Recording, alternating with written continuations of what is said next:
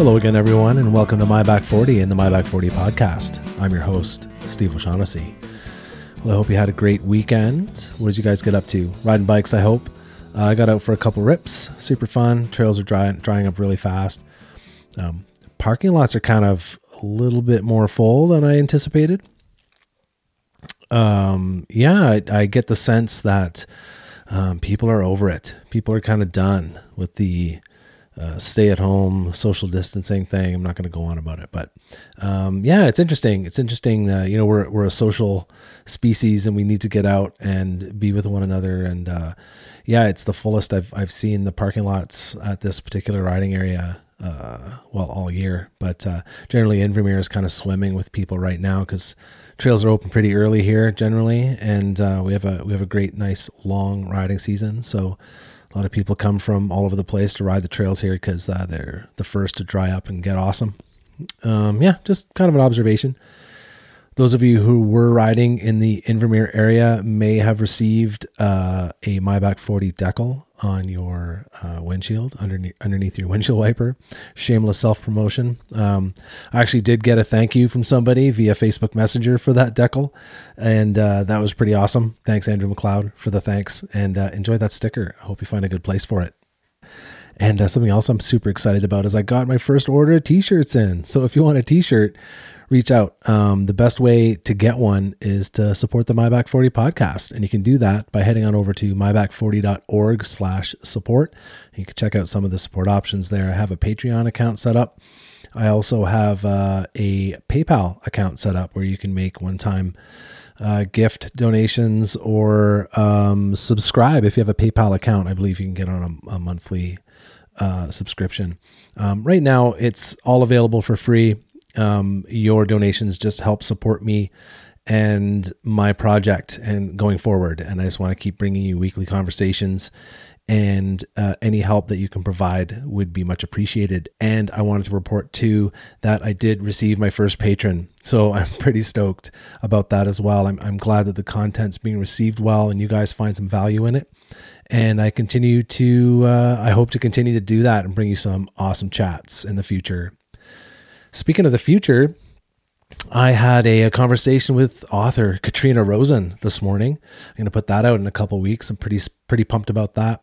And I also have a chat lined up with Tyler Hamilton about his organization, MS Global. MS Global is an annual 7-day charitable bicycle tour produced and hosted by former professional cyclist Tyler Hamilton. Its mission is to fight MS by supporting organizations that make a difference for people living with this disease. So I'm pretty pumped to talk to Tyler again. I think this will be the third time that we've connected for a chat. Really awesome dude, and I can't wait to talk to him again. I also wanted to remind you of Cycling 101's promotion. If you need a consultation or a bike fit, you can reach out to Cycling 101 and use the discount code 101VIP20 to save 20% off those services. Cycling 101 has been a supporter of the My Back 40 podcast from its inception, and I wanted to thank Ryan Draper for supporting the podcast. Every little bit helps, and what I like about this project is I'm trying to support other little startup projects as well, like Prairie Velo. I know Spandex Panda isn't a startup, but Spandex Panda. I like working with small brands to promote. I think we can just help each other grow. And so I want to thank anyone who's reached out for support and has also reached out with voice memos and feedback and guest suggestions. I love it all. I want to connect everyone in this community, and I really appreciate everyone's. I really appreciate everyone listening. So I just want to say thanks. I also want to thank Rebound Cycle for supporting me. By supporting me, you're supporting the My Back 40 podcast, and I really appreciate it. So thanks. If you want to reach out to me, you can send an email to myback40podcast@gmail.com. You can send feedback, guest suggestions, and voice memos, and I'll include those on the show. So I'd love hearing from you guys. So don't be afraid. Drop me a line. Today on the My Back 40 podcast, I bring you Trish Holt. I met Trish. We spent a little bit more time. I met her a couple of summits ago, but on this most recent summit, 2019 Bike Pack Canada Summit in Canmore, got to hang out a little bit more. Hung out with her and her man Mike. Super cool couple, all about the bikes. Really good vibe. Really well traveled. Just a super down to earth couple. Trish, really enjoyed chatting with her. It was fun listening to her share her stories. You know, we shared some of our stories from the past, and she's been on some really, really cool adventures in Iceland, Haida Gwaii. She's raced the BC Epic. She's ridden the Chilcotins. She's been all over the place on a bike, and it was really fun to hear her stories. And I wanted to also share that the beginning is a little weird because I think it was the day before we had begun our chat, and the flow was going great. And I looked down at my my audio interface. I record onto a Zoom audio recorder, and the card was full. I was like, fuck. So we ended up losing about a half an hour. I kind of asked her to wait a little bit, and I was going to try to figure it out. And I brain farted, and I completely deleted our conversation. We weren't too far into it, but we had a really good flow. So, yeah, you know, doing podcasts is kind of weird, and y'all learn, you know, reflecting back, I remember hearing a Rich Roll podcast, and he did an entire conversation, like a 2-hour conversation. He forgot to hit record. So I don't feel too badly about it. People make mistakes. I just feel bad because when people graciously give their time to you and then you brain fart it like that, I just felt horrible. So anyway, I just wanted to kind of preface with that. Shit happens, but we reconnected. We had a great chat, and I'm going to shut up now. And without further delay, I bring you Trish Holt. Hello again. Good morning. I was wrecked yesterday from that. Oh, that's too bad. Yeah, it bummed me out because we had good flow going, and yeah. So anyway, I've got 25 hours on the card, so we can take as much time as we need today. We're rolling. How was the rest of your day yesterday? Oh, it was good, actually. I got out to ride on the Blizzard course, which is, we have a race coming up. Our local bike club has a race coming up on March 1st. So I was able to get out. I'm just going to turn this up a bit on my end. Yeah, so I contacted my coach, which was pretty easy. Quick little text message and said, I don't want to ride inside. It's too nice. So I got out there and played, and it took me 40 minutes to do one lap. And the race, I have 6 laps to do. So this is... Oh, nice. So it's is it a timed like a 6-hour race or an 8-hour race or something, or? Well, no, actually it's a 3-hour race. I should be doing those lap times in less than 30 minutes, but the course isn't quite tracked yet. So it was a bit of a struggle. A lot of getting off the bike. The track was probably about 10 inches wide. So we really need to get out there and do some work and get out there and snowshoe and get that track set for the race. I was talking to Ryan Draper about racing, and he says one of the key things, especially for winter racing, is to be able to have the fitness to be able to get on and off the bike a lot. Oh, 100%. You know what I mean? It's so 100%. It's so draining. It's like I was when we talked yesterday, I was gonna say the same thing about cyclocross, right? Because it's like you're running in the red, and then you got to get off and jump over a bunch of stuff, or run up a hill, or it's a different level of fitness, I think, for that. Yeah. What's the race called? This is the Blizzard Fat Bike race. Blizzard Fat Bike, cool. And the big coveted prizes are Blizzard ice cream treats from Dairy Queen. Nice. It's nothing too serious. It's not the race isn't sanctioned by the ABA, the Alberta Bike Association. So it's just a fun race. Like, we have a fire barrier. It's just fun. That's awesome. There should be more of that. Like, oh yeah. And that's, essentially that's why I'm racing cyclocross, because it's just fun. Yeah. For me. I mean, there are the serious racers, and I respect that, but it kind of falls off, kind of rounds out the biking season, because I'm gone normally in September for bike packing. Right. Or touring or whatever. Right. Yeah.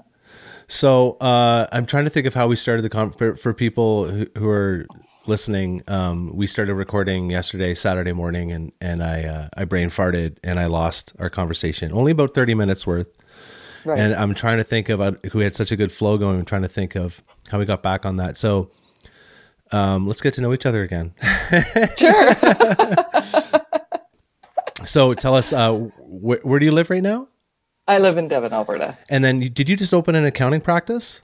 I opened my accounting practice in 2014. 14. Okay. Yeah, Cool. so it's grown quite a bit. I have three people working for me now.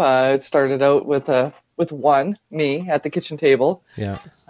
So yeah, I hire local, and we are, yeah, That's it's a awesome. great little group of people. Yeah. And so we first met, I think we met in probably 2018 briefly, Yes. but I think we Yeah. chatted a lot more in 2019. We hung out a lot more Yeah. together, you and Yeah. Mike and I, and what did you think of the summit? Oh, it was great. Super Yeah, it fun. was. Yeah, it is. It's it's an opportunity to make some connections with people that are like-minded, and some newbies in the crowd. Yeah, it was, just checking out gear, the overnighter. I was really stoked to be able to take part of Yeah. that in 2019 because I did miss it in 2018. Yeah, the overnighter is super fun. I push that pretty Yeah. hard. I think that sets the tone. I think the more people that can go, Yes. and do the overnighter, it kind of sets the tone for the weekend, because then you kind of know the people a lot better, and it Oh, kind of tightens the absolutely. group a little bit better. Yeah. And yeah, I love the summit. I can't wait. I can't wait for the next one. That's like the regular pilgrimage for me to head out to the summit for a few days. It's so That's fun. crazy because you rode out there. Well, it's not that far. Oh, okay. It's 185K Okay. on the That's road, decent. on the highway, which I could go south and then kind of head over to Coleman and maybe come up that way, or maybe do some of the Tour Divide stuff, but I generally don't have that much time. So I Right. just hop on the pavement. And you know what? It was very enjoyable last time. The first time I did it, it was like, wow, it's pretty tough. It's pretty far. And then Right. and now I know what to expect. It's just like anything. Like you do your first bike packing race, and Yeah. then now your expectations are set. And then you can kind of start saying, okay, how far is it? And how far is it between resupply? And you can kind The of the figure mental block of trying to do 170 kilometers in a day is just not there. it's yeah, You know, it's you huge. get through it. It's a Yeah. huge advantage. I think that's the biggest, I think, fear to overcome for people who are getting into bike packing. Did you have that fear? Like you did the Epic in 18, right? 2018? Is No, that 2019. 19? Yes, 2018. I broke my ankle in March of Oh, 2018, okay. so it was a little bit to get back onto the Oh, bike. yeah. But I was able to get in South Chilcotin, and I did a lot of southern BC on the island, doing the Trans Canada Trail. Yeah. Yeah. So, and you're no stranger to touring. So when did you start your touring thing? Like what was your first bike and tour setup? But I had a Norco. I had a brand new Norco Threshold Cross bike. Well, it's more of a take it anywhere type of a bike, pavement, soft trails or light trails, I guess.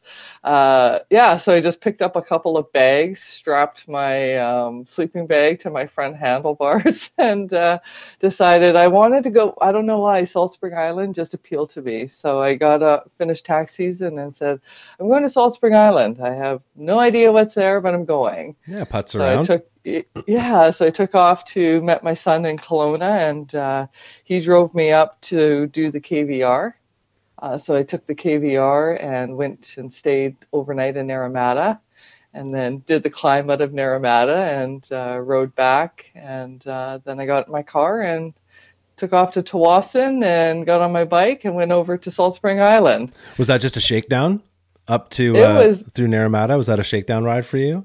it was just something that I don't know, there was just something I just wanted to do. I just needed to get out, and I was all by myself just to try it.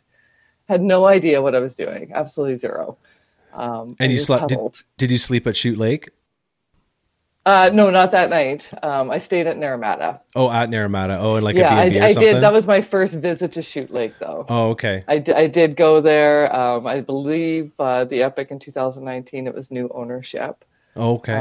But it was just a quaint little, lovely little place. That's a Yeah, beautiful so that spot. was, yeah, it is gorgeous. But Yeah. it was, it was just my first real experience with just being alone Mm. and on a trail, which was it was comforting. It was a little, you wonder why. For me, I was wondering why people are driving down this road. Like there's nothing here. Where are they going?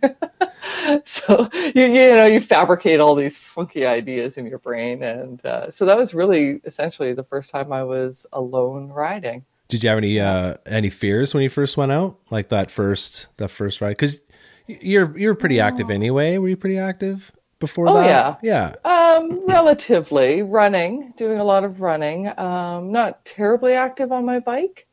I don't know why. It was just a calling. I just Mm. needed to get out and just try something different. I was going through a lot of changes in my life at that time. Hmm. Yeah, I think you Yeah, had mentioned yesterday you just gone through divorce and I did. And then right. 6 months prior to that, my father passed away. Oh, sorry to So, hear and that. That's then, tough. a month prior to my father passing away, I opened up an accounting firm. So by the time I had gotten through tax season, I was just like, okay, I need away from people and I need Yeah. away from things. And I just needed to recollect who I was personally. It's And it was it's a interest start. it's interesting. I think life is the biggest endurance race of all, right? Oh, Like gosh. imagine that. I mean, it's to Hmm. ride a bike 1,000 kilometers across a province is way easier than coping with a new business and the death of a Right. family member and a Yeah. divorce. And it's like, oh my goodness. So that Yeah. you probably had pretty good mindset. I would imagine you Well, cleared the mind before you you're started. you're kind of like, okay, world, what else can you throw at me? Yeah, Like, and so and, I and it just, yeah, I will. just took off. Yeah, Yeah, I know. yeah. Yeah, There's no I just took stopping. off. Was there any fear? I didn't really feel fear. I No. just, no, I don't think I carry a fear mindset, which could possibly be not a great thing, but it actually, I just don't think of things that way. Mm, I just go, okay, that didn't work. Now what? Right? right. Let's I was let's move afraid, on. man. There's Yeah. yeah. I'm scared. I think it's not like not like cower under a tree scared, but your spidey senses kick in and you kind of Oh, you get spooked 100%. out by stuff and especially when you're tired and your brain is just making shit up. Right. See, I don't normally ride at night. So, I guess maybe I can't say I don't have a fear mindset because just even being down in the trails here, if I ride home at night, which I can, it's a 6K, nice little punchy up and down ride in the trails if I wanted to come home that way. So you're down in the river valley by yourself and you hear a little, you know, usually on a fat bike, all you can hear is the crunching of the snow under your Yeah. tires, so it drowns out everything else. But if I'm walking down there, I usually have some sticks that I'm banging together or singing to myself. Singing. Yeah, singing works really well. Yeah, I sing a lot. I remember riding up to Shoot Lake on the Epic and I stopped at Naramata and it was just the sun was just setting. So you Oh could see my the lake and gosh. you could see the vineyards off in the distance Yeah. and I kind of like, Hmm. had some supplements and then started climbing up to Shoot Lake and I remember feeling pretty good and I think I was singing reggae. I had reggae on Spotify and I'd Yeah. be singing whatever words I could figure out or what I could remember. And then I would look down, there'd be a bivvy kind of, and I don't ride with a very bright light. So oftentimes I wouldn't see them until they were like, 15 feet away. And there'd Right. be this bivvy in the woods. Oh, sorry about that. Shining my light right at you. Yeah. Oh yeah. Yeah. Right through their bivvy. But yeah, I love riding at night. I think I do it so much. It's just, yeah, I don't, Yeah. it's not a thing for me. That's something I'm going to work on because I plan to do the BT 700 this year. Yeah. And it was funny because I spoke with Dean Anderson. And I said, "Oh, I just need to get faster. Like, I wish I was just a little faster on my bike. My bike weighs fully loaded about 51 pounds, 52 pounds. So That's not it's bad. got some weight, like That's bare wet. That's bones. food and water. That is food and water. That's pretty Yes. good. That's not too Yeah, bad. and bare bones is 31 pounds. Right. So, I'm carrying 20 plus pounds of gear and such. And I'm trying to get that down. Yeah. But Dean said, just you have to ride longer. Like Yeah. your days have to be longer. And he said, don't worry about getting faster, just have longer days. Yeah. So I'm going to work on that. I plan to, I won't be riding with anybody this go around. So you're more in control of your Yeah. own day. And I plan to ride longer at night.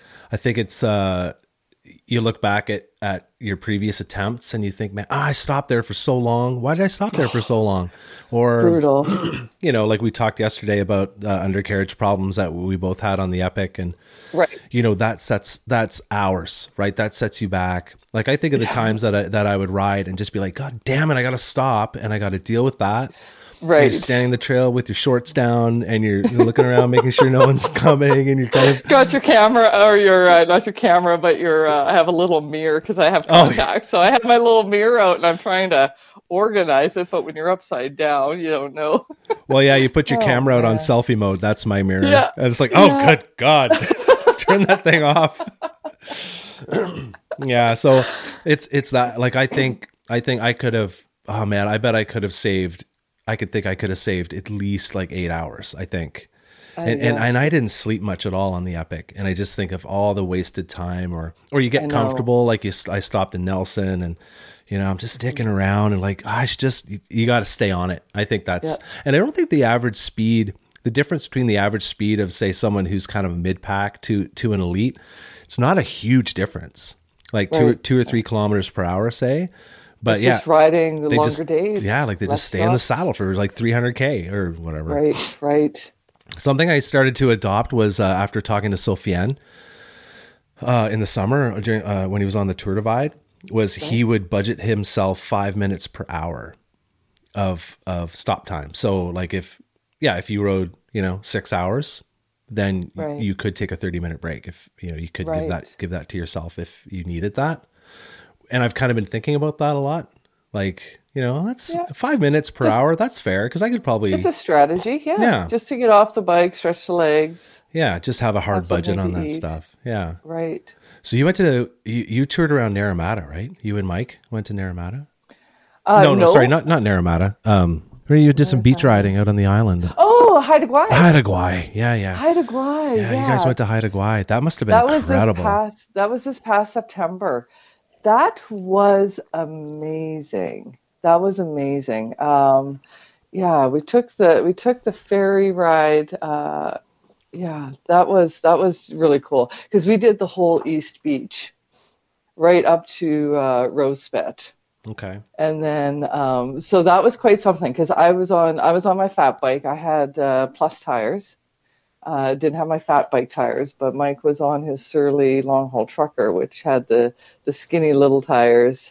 So we ended up switching the bike quite a few times because it was a bit of a challenge because you get these spines coming up the beach of this very shaly type of a rock, and you almost have to ride at an angle to be able to ride the beach. Right, like riding uphill as you're kind of to keep yourself from going down into the ocean. Yeah. Vectoring. You're vectoring. Yeah. So that was, you know, so I would switch over and ride his bike, and you know, you're kind of like da, da, da, da, da, da, you know, you're upright on this bike. Yeah. He's got the crazy bars, and so that was quite interesting because I had learned about the high tide mark, watching out where the high tide mark was. Yeah.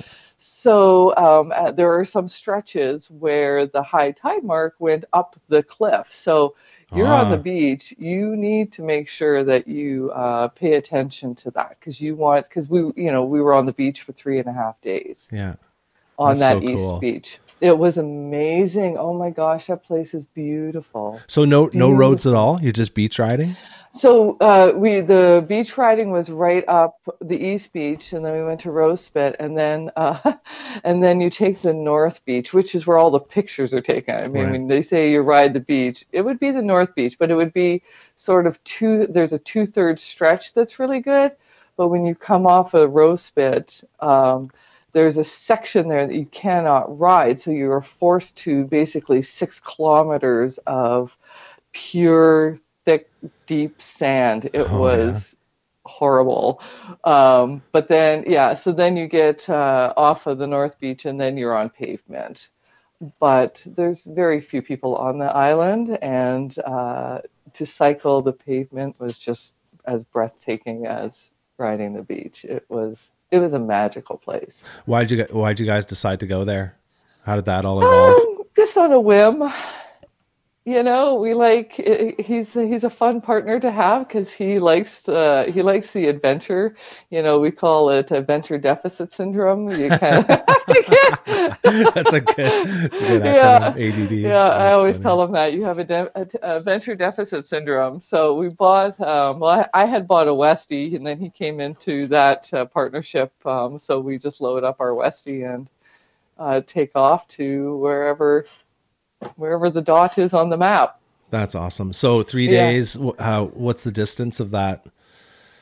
it was 100 kilometers of beach. This is a funny story, and I didn't share it at my bikepacking presentation I did the other day, but so we had very little to eat on the last day. I had some oatmeal, a little bit of chocolate. We did not realize how grueling that last day was going to be. So we finally get on the pavement. We have no food. We ride into Masset, and the only place that was open was a pub. So I park my bike. I'm just starved, so all I'm thinking about is food. So I park my bike in behind the kitchen, and I had my bear spray on. So I thought, well, I wasn't really thinking right. So I thought, well, I don't really want to take my bear spray into the pub. So I took it off and I put it into my handlebar bag. But as I shoved it into Oh my no. handlebar bag, it deployed. Oh no. So it was just like a quick, psh, and I threw it down on the ground. Well, not even seconds later, this girl, the door to the kitchen was open. Yeah. And the girl comes running out, and she's gagging, Oh and she's throwing no. up in the Oh no. in the back parking lot. And I went, well, that's kind of weird. I wonder what's wrong with her. And then all of a sudden, I heard people choking and Oh my coughing. Well, the gosh. bear spray went up into the ventilation Like system, sucked into the and then restaurant. sucked into the Oh restaurant. no. And then all of a sudden, everybody in the restaurant is coming out, and they're coughing and they're gagging, and it was unbelievable how And then they quickly that voted you happened. off the island. Yeah, so there was a Oh my lady, and they had gosh. her in a chair. She was an older woman, and I Oh. went up to her and I apologized. I said, I am so sorry. Like, this is my fault. And she looked at me and she said, it's your fault. I thought it was his fault. And she pointed at Mike.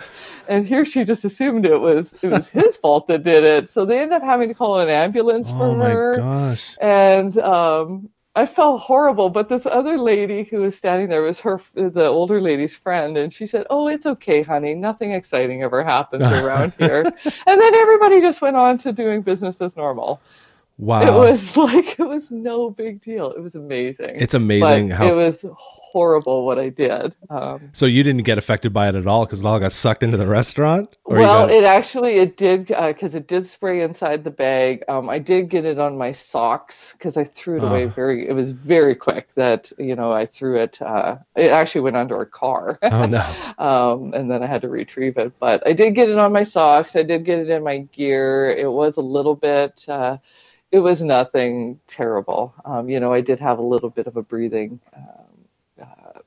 issue, but nothing nearly as bad as the people in the restaurant. Oh my gosh. Yeah, I had a big old expired can, and right. we were moving house to this house that we bought a couple years ago, and I took it outside. I was like, "Oh, it's expired." It's like, "Oh, I wonder if it still works." And I went out just behind the house and I sprayed it at the ground, and literally like yours went off, just like a Yeah. quick little burst. And for days after, every time I left my shop and went out that little back door, it'd be like you'd It feel it. was choking you. Yeah, you get it in the back of your throat. It's Yeah. crazy. And then Yeah. another story up on one of our trails here along the Johnson by Lake Lillian. I don't know if it's still there actually, but been this jersey on a stump, and it's been on this stump for years, like a handful of years. And I was Right. like, oh, I want a jersey stump. Everyone calls it jersey stump or whatever. And I remember talking to someone about it, and my buddy, I think it was my buddy Adrian, he's like, oh yeah, that's my jersey. He's like, well, what happened? I was ripping through this trail. It's kind of narrow and twisty. Yeah. And then a branch caught the safety on his bear spray, pulled the safety and deployed it on his back. And so it went off on his back, and Oh my same thing. He gosh. just had to drop the bike and like rip all his clothes off. And yeah, he Oh, just left burns. oh yeah. Like I've never gotten any on my skin, but I'm sure it would be horrible, It horrible. burns. Yeah.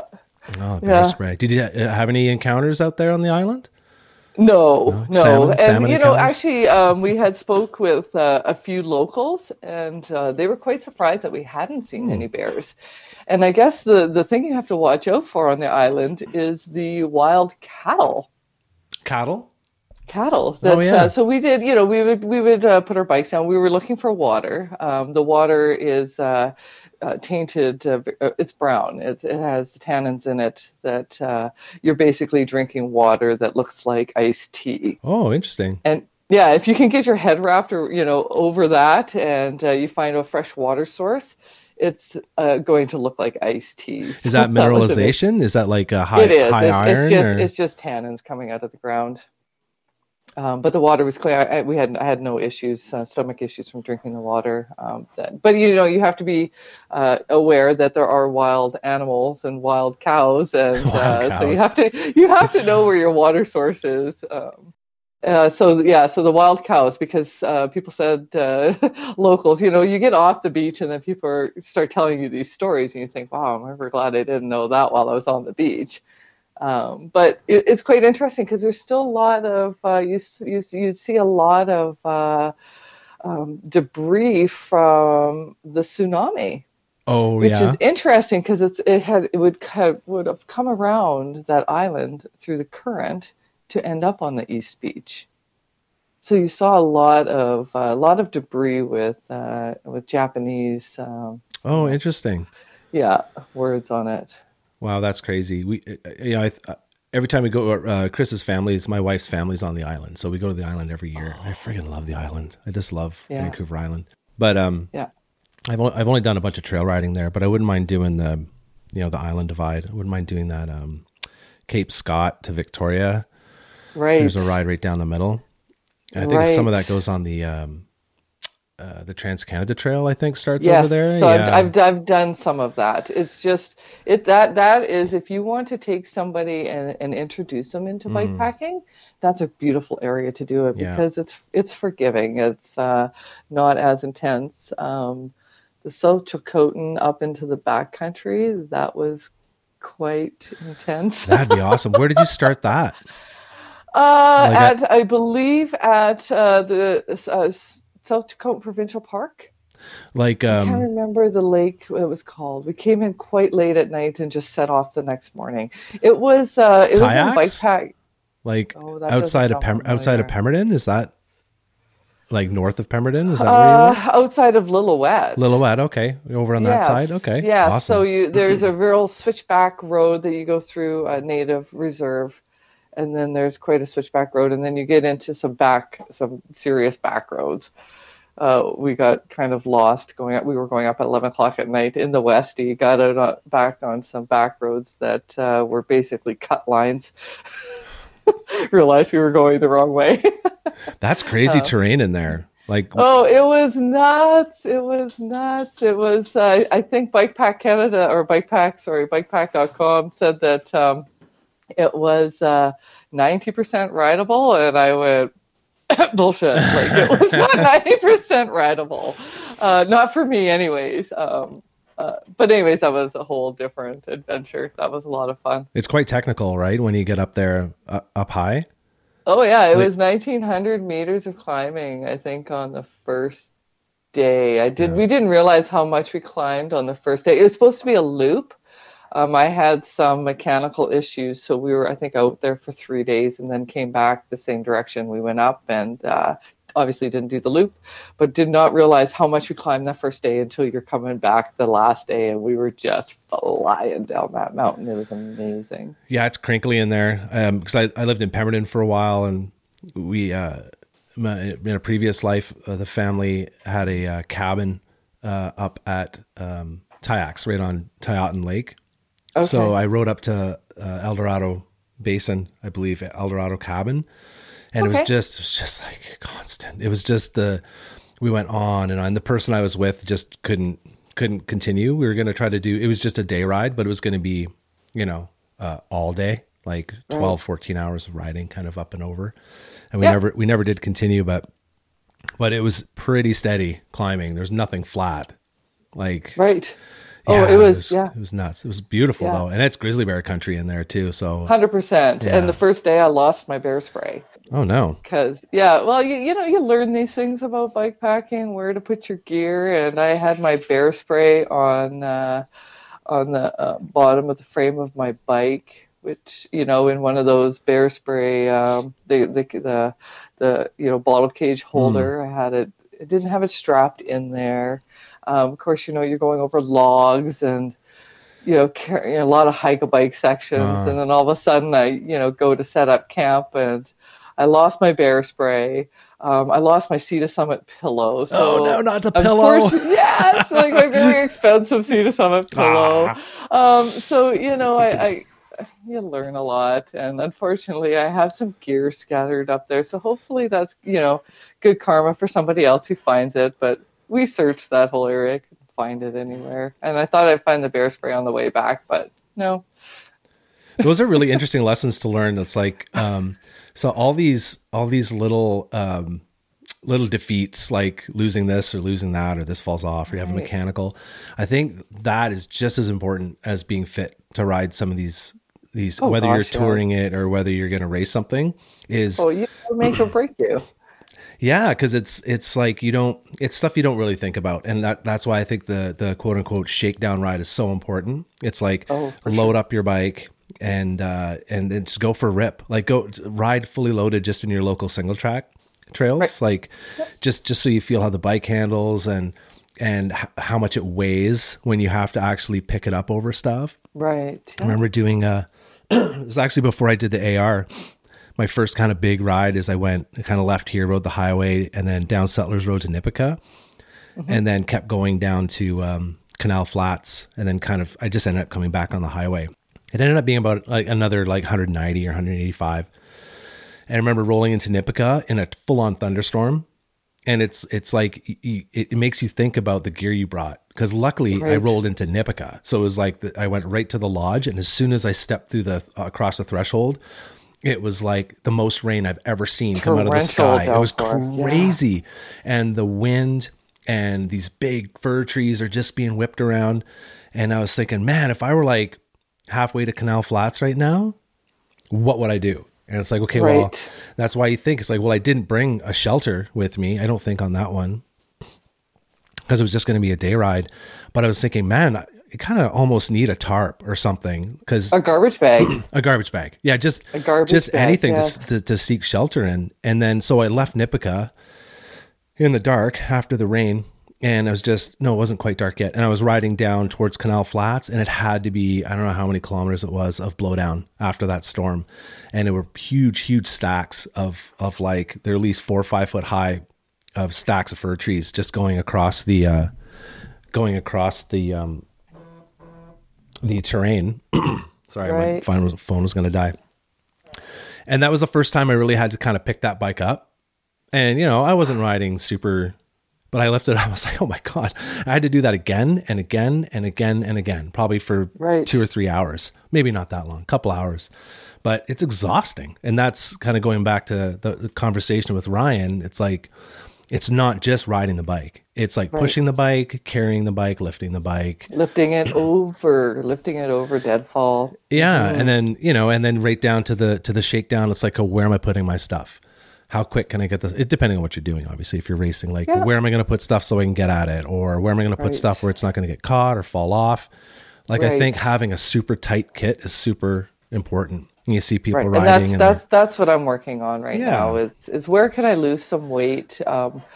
You know, packing, repacking. I know when I did Iceland, I came back and seriously, I packed way more stuff, but I was on a touring bike, so you can carry a lot more weight.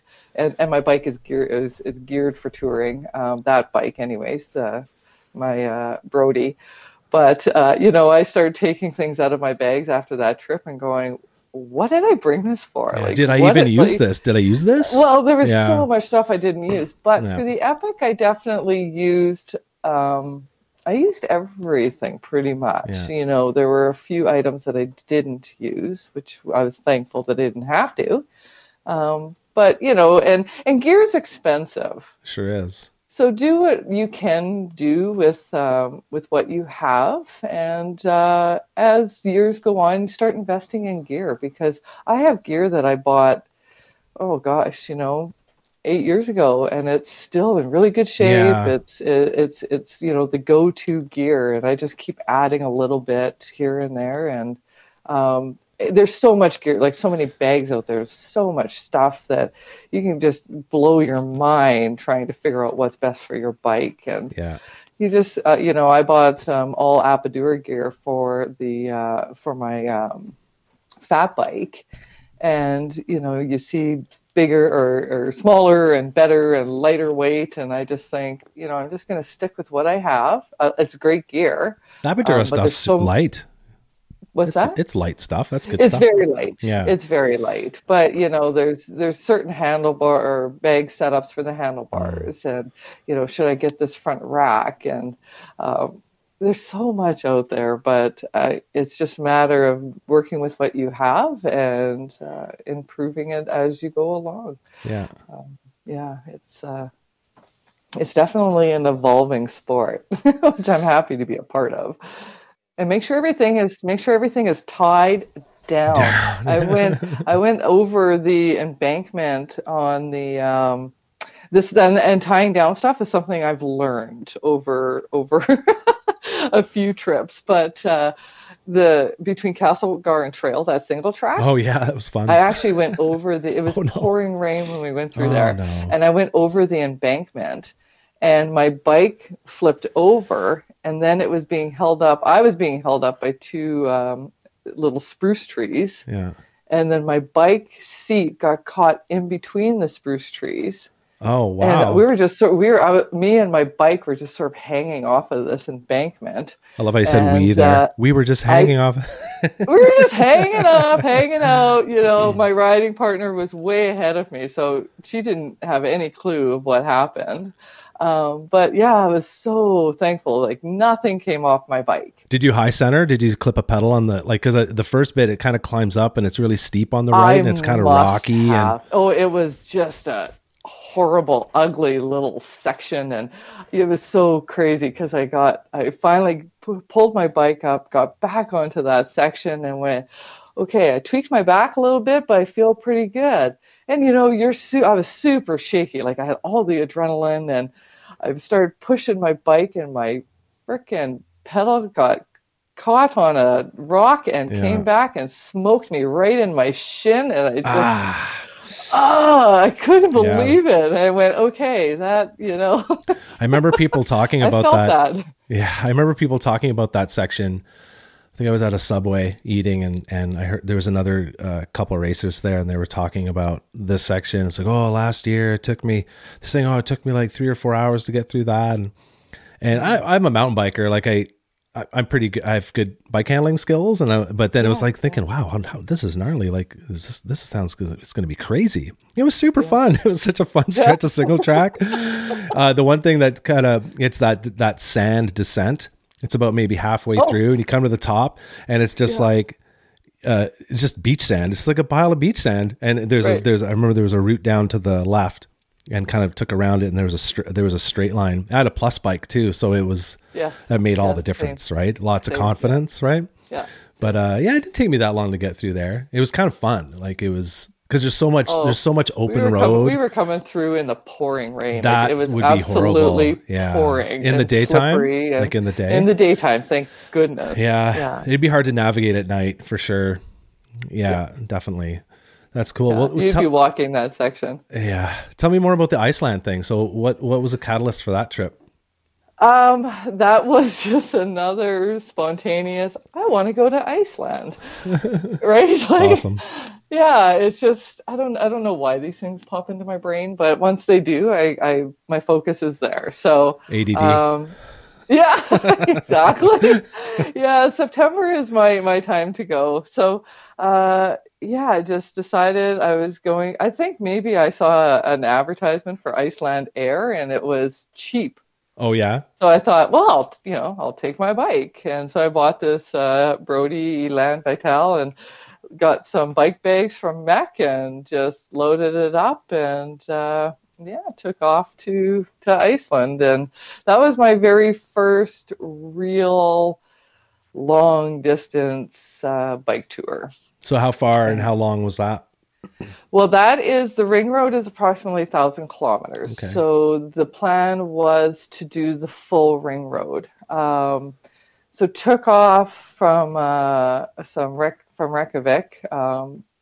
You can go either one direction or the other direction. So you're trying to think about which direction the prevailing wind is. Yeah. So I headed northwest against the prevailing wind. But then you get a tailwind coming back. I think either way, right? Well, the thing is that did the whole west side of the island, went and did north, and was coming down through the east, and I was super stoked because I was, you're coming through the east section. I was super stoked because the south part is so beautiful. It's just where there's waterfalls throughout, but that's where the Blue Lagoon is and where the warmth is. And it was cold and rainy through this whole trip, and got to the east side, and there was a Atlantic storm. So the wind speed was, I believe the RVs are supposed to come off the road at 12 meters per second. We had wind speeds of 18 meters per second. That's an interesting way to the meters per second. That's how they read the wind. Interesting. So at one point I had a tailwind where I was doing 45 kilometers an hour without pedaling. Wow, that's awesome. It was so it's a little sketchy because you're going, okay, I'll just allow the universe just to sort of propel me down this road, and then the wind direction changed, and it literally blew me off the road. Like I went right across the highway, down in the ditch, got my bike up and was pushing it into the wind, and I couldn't even push my bike into the wind. Wow, that's so you're right on the coast at that point, like full you're right. exposure. You're riding right along the coast, Oh, so you're exposed to the black sand beaches, which will basically strip the skin off you if you are out there. So I stayed. Thank goodness, there was a little place called Hoss. There's a picture, I think, on windows of the little church and graveyard. It's all covered in moss, and the graveyard's covered in moss. It's just a beautiful little place. And thank goodness they had a room available for me. But this island, they understand tourists getting themselves into really bad weather situations. So they will open up any place that they can to protect. I don't know. I think the travel industry's changed immensely there because people are more aware. I think duly because of Icelandair, but got to stay at this great little place. And after that, I decided that I was just going to catch a bus, and I had 300 kilometers left, so I decided I was going to catch a bus and just go back to Reykjavik and take a couple of days and just be a tourist in that city. I gave up at about 700K because the wind speed was just ridiculous. Yeah, and it was just sustained. It was dangerous. Right. Especially if you could get struck by something. Oh, you could, or just going through those because the stretch that I had to go through was basically all black sand beach. So I was worried about, my safety. And at that point, you're just like, I'm done. Like I rode up to Dalvik, which is a very northern part of Iceland. Fishing, it's right on a fjord, a nice little fishing area. Gorgeous, gorgeous place. People are beautiful there too, but very laid back. When I gave up, you're waiting at the bus stop, and you don't know if it's day 1 or day 2 that the bus is going to stop there. Oh, okay. And they kind of run by Iceland time, so they're not going to be right there at 10 a.m. And the bus would pull up, and it was just this little bus, and I asked the bus driver, I said, "Do you think my bike will fit?" And he just shrugged his shoulders and said, maybe, like you go figure it Yeah, out. you go figure it So out. yeah, so I had some people on the bus. They were grabbing their gear out of the back of the bus and putting it in the aisle so that I could fit my bike in Oh, there. And you that's just kind of nice. cram all your stuff in, and they're like, yeah, if it works, it works. If it doesn't, well, there'll be another bus in 2 days. So It's so nice to escape the hustle and bustle, right? And, yeah, and it's yeah, it's cool. You go to other countries, and a lot of these countries don't run the same way as North America. It's no, just it's a totally different. Yeah, yeah. I mean, I'm not super well traveled, but I know I live in the Kootenays, and people call it Kootenay time, right? So right, if a truck doesn't show up, I'm a shipper receiver. So if something doesn't show up or something's late, it's just like Kootenay time. It's just the way it is out here, right? And right, it's kind of yes, slow going, and yeah. I'm always freaked out. Like whenever I go to a city, like if I'm in on Vancouver Island Oh, and we go to it's Victoria, it's just like yeah, I'm a it's just like doe-eyed, just like, anxiety. Yeah. oh, this is I crazy. know, so busy. Or I know, and driving, people just are honking at you, and yeah, or I just know. driving in it. Yeah, driving in it's just like crazy, and I try not to seem like too much like a tourist because I don't want to. Because I've lived in towns that are like Whistler is a crazy tourist town, and the locals Right, are always like, "Oh, those tourists, the slow right. drivers, and Don't know this how and to that." drive. And I don't want to be that person because I know how annoying I can be. Yeah, it's nice to escape the hustle and bustle. That's awesome. Yeah, That's yeah, a and great story. that's essentially, the whole bike packing is just to be on your own, Yeah. just in your own head. I don't really think about much while I'm on the bike. I just kind of, I don't know, you're just in a Zen state. I'm not solving the world's problems by any means. But you just get into a Zen state and you just, I guess I think I'm an introverted extrovert is what they, is how they describe it because I do like to be quiet and on my own. Yeah. What do you do to entertain yourself when you're out there? Are you do you Nothing. listen to books or music or Nothing. wow. No, I try not to listen to music while I'm riding. It's just something I haven't. I don't know. Maybe I haven't embraced it yet. I bring an iPod along because, of course, I think, well, I'll listen to some music. Um, but I'm pretty conservative when it comes to powering things. Mm, fair Yeah, enough.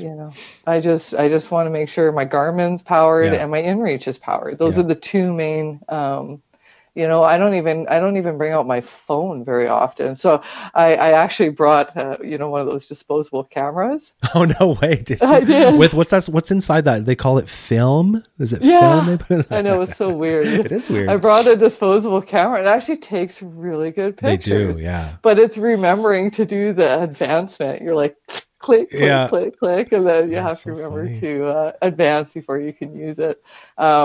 So yeah, I'm really focused on just maintaining as much power as I possibly can. So to bring another device and another cord, ugh, just forget Yeah. it. I mean, you do have I saw a thread on Facebook, I think, about what to bring for a music player, and it's like, well, you carry your phone anyway, right? So that's Right, one device, right, and so that's not only is it a phone, but it's a computer basically, right? And it's an right. entertainment device, Exactly. videos, music, Yeah. whatever. I tend to listen to books. I find music a bit too just too grating. It just bothers me after a certain amount of time, but I Right. could sit and listen to a book for hours. Like I love listening to books. I don't get a lot of time Right. to just sit down and read a book. Of course. So No, I you're a find busy guy. that time really valuable. And you're not it was a Guy Stewart. I don't think he listens to anything. Eric Ross, he was kind of teasing me one time about, it's like, yeah, I didn't even bring headphones, man. I was like, what? I can't believe you didn't bring headphones. Like I always have headphones in my ears. Right. Yeah. Except I go in a Yeah. store, I might pull a bud out, but it goes immediately back in. It's just like Right. I'm always listening to something. And it's I, not, I, I tend to plug in too because for me it's like that it's like was it Bob Ross paint by numbers but love Bob or, Ross. or Bob Ross painting but anyways just having that just something in the background especially if I'm working and Right. I'm working on a project I'm not even listening to it it's just I don't know why our brains have to be activated like that all the time. Well, I've heard I too that know. our brains don't truly multitask, right? What they No, do is they flip no. back and forth. So Yeah. if you have music on, it's like you're constantly boop, boop, boop, boop, boop, back and forth, like task music, task music, task music. Right. But Right. I'm the same way. Like at work, I work out in the yard a lot, but doing receiving and invoicing and whatnot, I'm sitting at my desk. I always have a podcast on. Right. Something's always Exactly. going. And I got in a little bit of trouble one day. They're like, "Well, you made this mistake, and everyone makes mistakes." And I was like, "Well, we think that maybe you shouldn't listen to your things anymore." And it's just like, "No, sorry, no, that's not why that mistake happened. That's not Right. what it is. It's just like it's no Right. different than listening to a radio, right, or Right. music And or whatever." people who don't listen to the babackground noise all the time, they Yeah, maybe don't appreciate the purpose of it. yeah, and the stuff that you are doing is pretty highly mind taxing, and you're listening to music, so it's Right. just like I think it Right. just helps with focus a little bit, helps It with that does. You know meditation. what? For whatever reason, putting something in my ears actually, it's like having a task light. It just channels my Mm, attention. interesting. But my on a bike, my attention is pretty channeled as it is. Yeah. So maybe if I wasn't dealing with saddle sores, or I Mm, wasn't, concerned with bears, or I would listen to music and be more relaxed. But if I'm out, riding the back roads, I want to be able to hear that vehicle coming up yeah. behind me. And yeah, I don't know. I just never have ridden with music. I've Like I said, I can't say I won't, because I never, you never know what's going to change in your life. So, yeah. I've but right actually now, I put don't. buds back in my ears. Like remember riding, it was in the middle of the night, and I kept hearing like just little cracks in the woods and stuff. It's just Oh, critters, right? see, now It's like, night riding, I might change my mind. well, no, like but see, my theory, I spend a lot of time in the woods at night. Again, like I said, I ride at night a lot. And sometimes I'll just ride into a spot, and if I'm getting a drink, I'll shut all my lights off and just stand in the middle of the woods in the dark Right. with no light. And it's awesome. It's Yeah. so quiet. But when I was riding, I don't know if it was on the Epic or might have been on the Epic. But and then and you're sleep deprived, you're tired, and it's dark, and you hear in the woods, and you're like, oh, you keep looking around, and you can't see anything. It's dark, so I just put the buds back Right. in because I know Yeah. it's just a squirrel or something. Like Right. bears aren't hiding behind stumps waiting to pull us off our bikes and Right. eat us. I mean, and a cougar, man, you're not going to hear that thing coming. No, no, no, no. He's chasing you Yeah. down. In fact, on a night ride I went on the other night, and out towards SRL, Shaughnessy's kind of private land just down, but they let people recreate on their land. So I'm sure they don't listen to this, but I wanted to phone them just to say thank you because there's so much private land around here. Oh, that is neat. So it's a beautiful loop. But I was riding up this one little climb, and I look, and no one else had been out there. There's no footprints, but I'm pretty sure there's 2 cat tracks kind of going up beside me, and one cat. That's a dog, right? Kind of a long Right. foot. These were Yes. like these Yes. wider Yes. than long, and one was probably the size of my fist. I don't have huge hands, but that's pretty big. And then Yeah. there was a little one beside it, like probably a baby or 2. I couldn't tell, but and I saw on the paper the other day someone had caught some lynx on video, so it could have been Okay. them. Yes. Yeah. But cats freak me out a bit more than bears or coyotes or wolves. They don't want Right. anything to do with you. But I know Right. cats can get kind of hungry. But around here, our And cats like to chase. yeah, I mean, that's their MO. They love totally, to chase. So yeah. if you yeah, I did actually on the Epic. I saw a cougar. Did you? Yeah, it was the first day. It was way up on the trail. He came down on the trail, and you could see him sort of running but bouncing along, and you could see that white tip of his tail just sort of, That's amazing. almost like Tigger. How Yeah. Tigger would just bounce along, and then off the trail he went. I've never seen a cat. I've never seen a Yeah, cougar. it was a small one, but it was pretty neat. And that was the very first day. That's awesome. Yeah. I think that's the thing too about like maybe to ease people's worries about about that on a race like the BC Epic is 70 people head out, right? Mm-hmm. And I think the chances of seeing any wildlife, I didn't see any wildlife. And I ended up being kind of front mid-pack kind of thing. I didn't see anything. Right.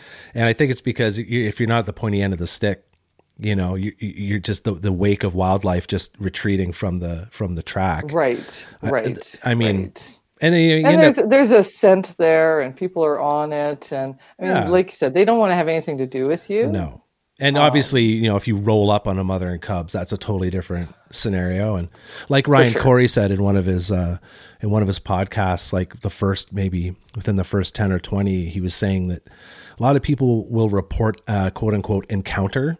Was like, I had a bear encounter. It's like, well, if you saw a bear and it's like 100 meters down the trail and it took off, that's not an encounter. That's normal. No. That's what will normally happen, right? An encounter is like, holy shit, there's a bear 10 feet away from me. Where's my bear spray? Which the South Dakotan, I was coming down some descents and I was standing on my pedals. So if I could, because there's so many clumps of bushes. Yeah. And then of course I don't have my bear spray. So I'm thinking, oh yeah, great. Now I'm going to see a bear.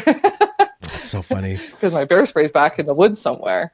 The only time I saw a grizzly was on Tyotin Lake in a boat, and it was my ex-wife and my father-in-law, and we were just kind of floating around, and he's like, "Holy crap, there's a grizzly bear over there!" And it was you know, a youngish one. It wasn't a massive beast, but it was on the edge of the water on the beach, and it was like playing with a stick. It was so hilarious. It was just like batting the stick around, you know, being all playful with its like 6-inch long claws. Like it had just so innocent. Yeah. And of course, so zoo-like. yeah. And Cliff was just so like, wow, look at that. And our bow was pointed towards this bear, but we were actually floating closer and closer to this bear. And I'm like, Cliff, I think that's probably close enough. Because I was just thinking that, you know, if it wanted to, it probably wouldn't. Right. Oh, totally. And it wouldn't care. I mean, we probably could have gotten within a few meters of it and just would have been, hey, I'm just playing with a stick. We're not threatening it. Yeah. They're quite interesting to watch. When on my first bike packing, when I did the KVR to Naramata, I had set out in the morning. It was early 7 a.m. So you see the little animals on the trail, and they obviously had a fire through there, which burnt down those trestles. But I was going along the trail and I had seen a black clump out of the corner of my eye. And, you know, as you'd go by, and I thought, Trish, turn around, go see what. Never turn around, never look back. I did. So I turned around and I thought, you know, it's just a burnt log or whatever.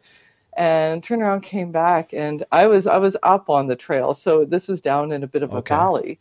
But here it was a big black bear. Nice. And he was pushing on this tree, trying to get this tree to go down. So I sat there and watched it, and just to watch their fur roll, and it was just beautiful. They're beautiful animals. Yeah. And, you know, then I just got on my bike and didn't even think anything more about it, and just went, you know, good for you for going back there and just checking that out. But it was almost, it was kind of an interesting, I felt good, just felt comfortable and felt very connected. It was neat. You should have just went down and really neat trip. It's like, can I help you push this tree over? I can help you with that, buddy. Probably a lot of good grubs in there. Let me help you.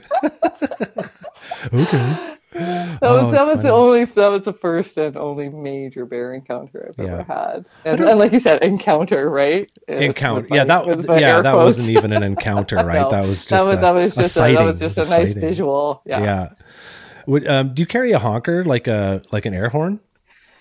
No, but I have been thinking. I have a friend who, we do some mountain biking quite a bit. She brings one. She thinks that I have a whistle. It's a pretty loud whistle, but I do that more if in an emergency, if I'm down in a valley like I would have been Oh, right. on BC Epic. But anyways, I have a whistle. But I have been giving some thought to the big air horn to just give it a real blast of. Yeah, I've heard they're pretty effective, especially if you see it from something from a distance. You can just bap, and the thing will just like. And I understand the concept of bear spray, but I think you have to be right like you have to be dialed right into spraying that, because if there's a witch, if the wind's coming at you, or because all of a sudden now knowing how incredibly effective it is.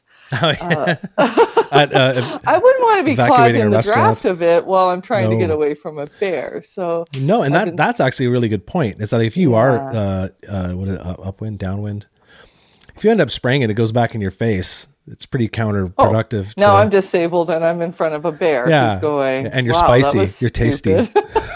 Got some cayenne. Bear will love that. So I've been thinking of, especially, actually after clearing a restaurant too, that there is, there could be some liability to it.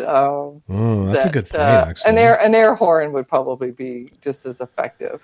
The only time I used my bear spray was on a dog, and I was just on kind of a longer ride around here, and it chased me a couple times, and the second time it was getting annoying, and the second when I came back from my loop and I was riding by, it came out again, and it's not a small dog. It was a big dog, and it came up on me, and I just pulled my safety and just kind of shot under my arm, just gave him like a quick.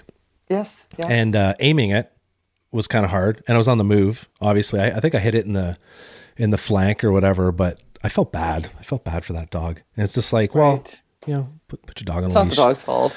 Yeah. No, but I didn't want it to bite my ankle. It was like right there. It was a big dog. And it was just like, and I haven't seen it since. So hopefully it's leashed up. Yeah.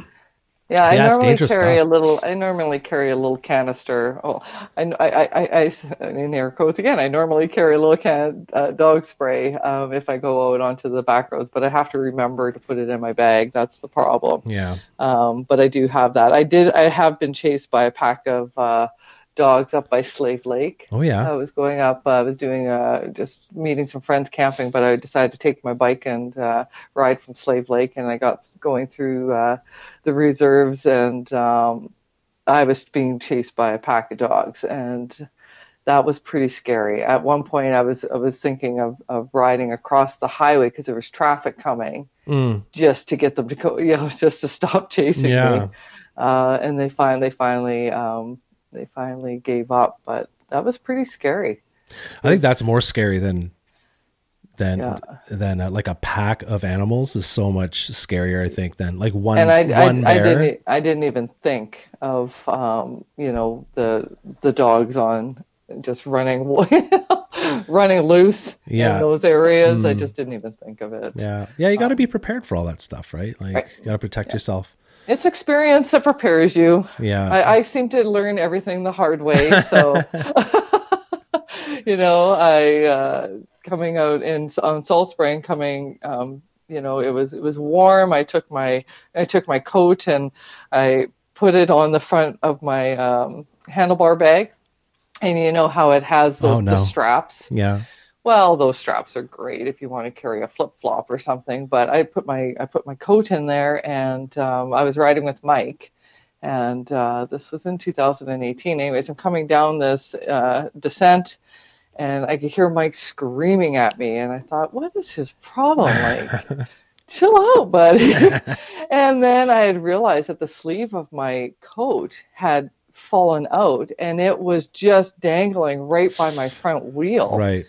And, it was just, that was lesson learned. Like, tie your stuff down. Don't assume, because, things, you're bumping around out there and things become loose, and tie your stuff down. It's on a bike, right? Yeah. I haven't had any problems like that. I had, those SKS bottle holders that you can put on a fork. Oh, yes. Those rubber things. And then they have so you can put them on a suspension fork. I bought a set of those for the Epic, and I ended up burning a hole in my water bottle because it had shifted. Yeah. It had shifted slightly, and I was getting sprayed on my leg, and I was like, it was right out of Grand Forks, actually. So I was flying out of Grand Forks after all the drugs I took to get rid of the pain. Right. And I felt spray, and I was like, I punctured. And I thought it was just tubeless sealant kind of spraying on my leg. And I looked down, and of course it looked like sealant just because my legs were so muddy. It just kind of looked like sealant. I was like, oh man. Right. And then I started smelling, previous to that, I started smelling burning. The rubber. And I was just kind of looking plastic. around, checking things out, and I didn't even notice, but yeah, I burned a hole in the bottle.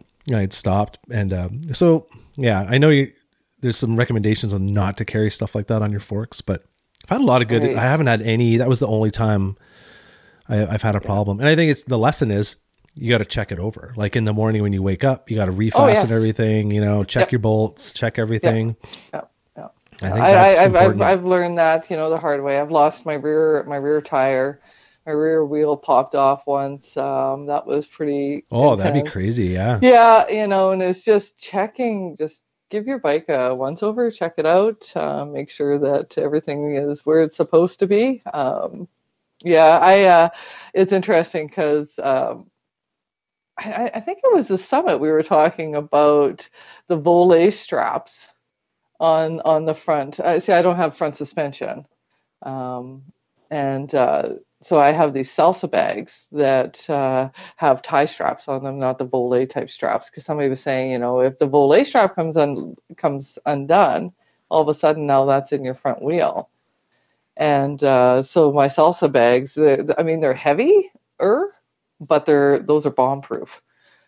So I'm not really 100% keen on having anything on my front wheels unless I know that they're not going anywhere. Yeah, I would say the experience I have with the straps, those rubber straps, they're not coming off. Like the way Right, they're pulling against tension, so it's like once you get the hook in, they're pulling against that hook, so it's Right. It's even more secure than a belt, right? It's just kind of like it's pulling in. But I don't know. It's all experience, and Exactly. I'll still use those straps. I would encourage anyone. Oh, to get those I do straps too. for sure. I use them on my gear, but I use it not to just I just stick with Yeah.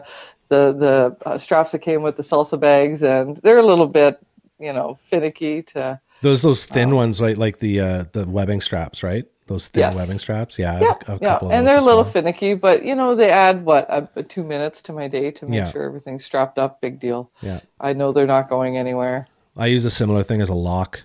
I use a big 1 inch thick piece of webbing that's about like 6 feet long. That's my lock. Okay. So when I pull into a town, I hide it down underneath the frame bag. So I'll wrap it around so someone will go, and it's black, and there's so much going on the bike that someone's going to try to They'll move the never bike. see it. They'll be like, "What? Why can't I move this bike?" And if they do find Right. it, they can snip it, but you can snip a lock as well. Right. But But it slows them down. They're Yeah. not going to jump on it. Yeah, they'll go to my neighbor's bike who didn't lock their bike. And, it's Right, kind of like, yeah.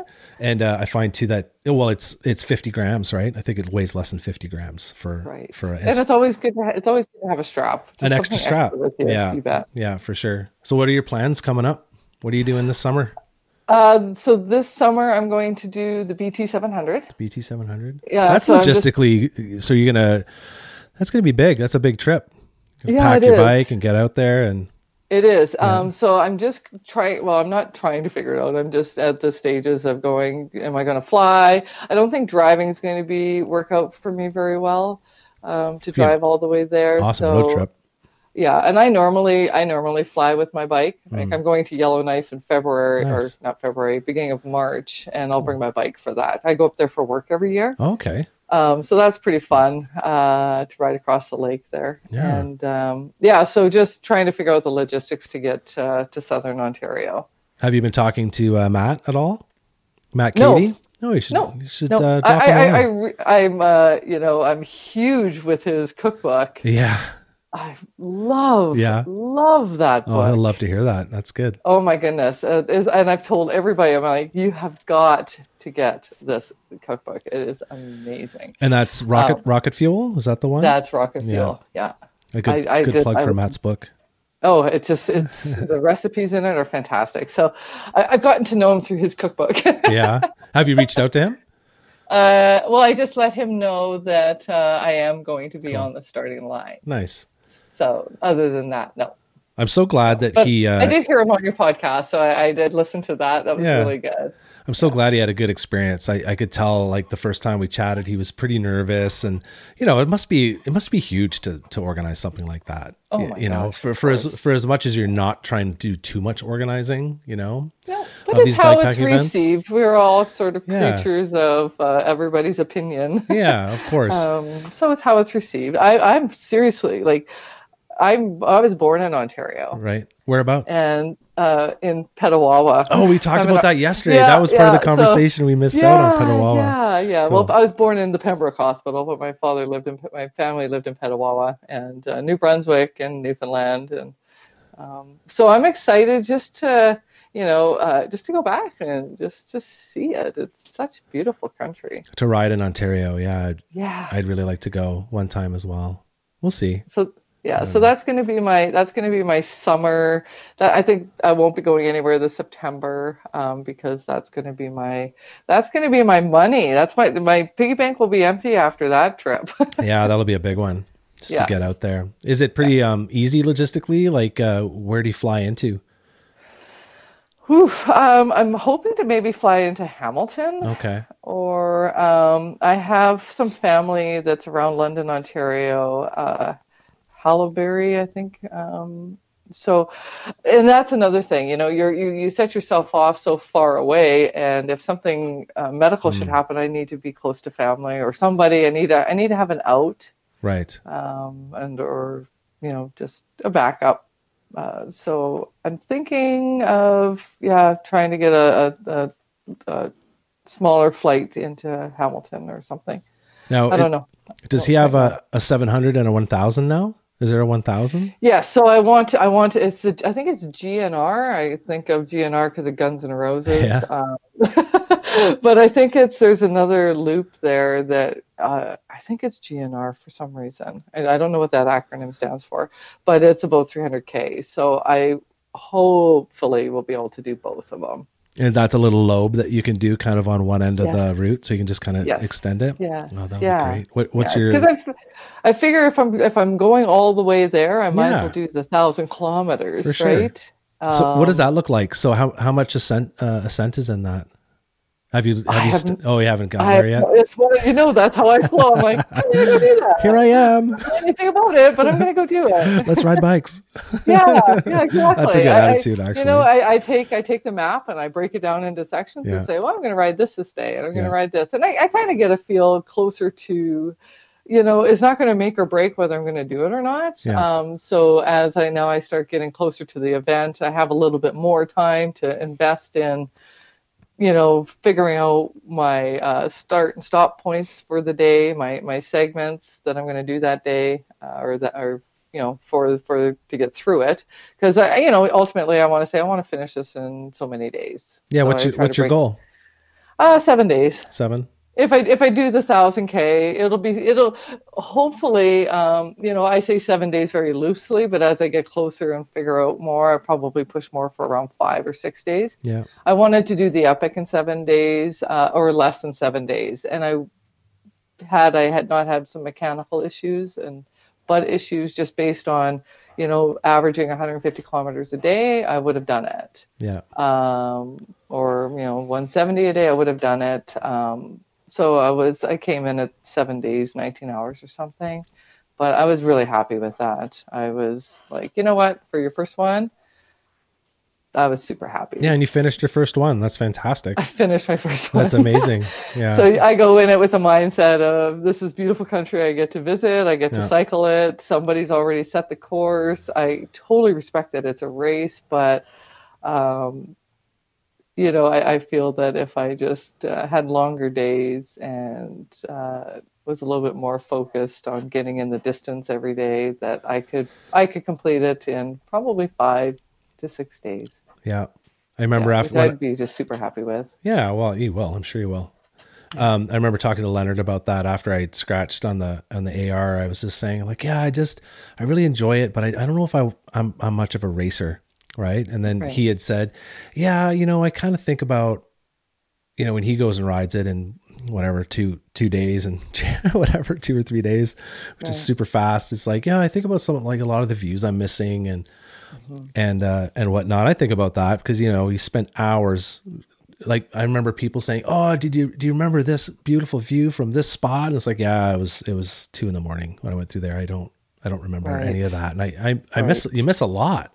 Yes. Yeah. And it's breathtaking. Yeah, that route is beautiful. Yeah. I saw all the trestles and stuff, but yeah, I'm really looking forward to doing the AR this year. Yeah. Okay. I'm really good. And you're doing the Epic, you said as well. Yes, I've booked the time off. So I think I got the time off. It's just dealing with family logistics, like childcare and whatnot. Yes. It can be kind of difficult, but I'm really excited to do the Epic again for sure. And we have a ride already, so we've got a bus going out.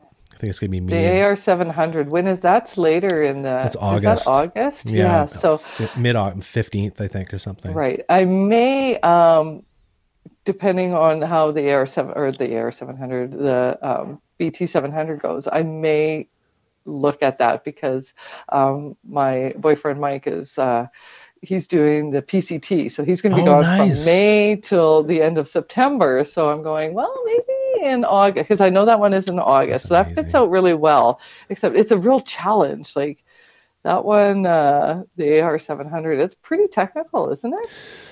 I don't know anything about it. I know, I really don't. I don't. Okay. It seems to be all these tracks all seem to have 30,000 feet of climbing in it. You know, it always seems to be like it's 1,000K, or like even the Lost Elephants, like 500K and like 11,000 meters of climbing. And then like, you know, the BC Epic is like 1,000 and, you know, 1,100 kind of thing, or 11,000. 11,000. Yeah. So it's funny, but I think it's about the same. I think it might be a little steeper, like a little higher, like, you know, 30 some odd. I could look it up on the computer right now, but I won't. But, yeah, I guess I'm the same as you in a way. Like the Lost Elephant really threw me for a loop because you look at the track, and I ITT'd that, and I knew the route and I know the area somewhat well, so I didn't go in with a lot of fear in that respect. But that changed when I got out there and realized how remote it was, and how I walked a lot, man. Like I just walked. Right.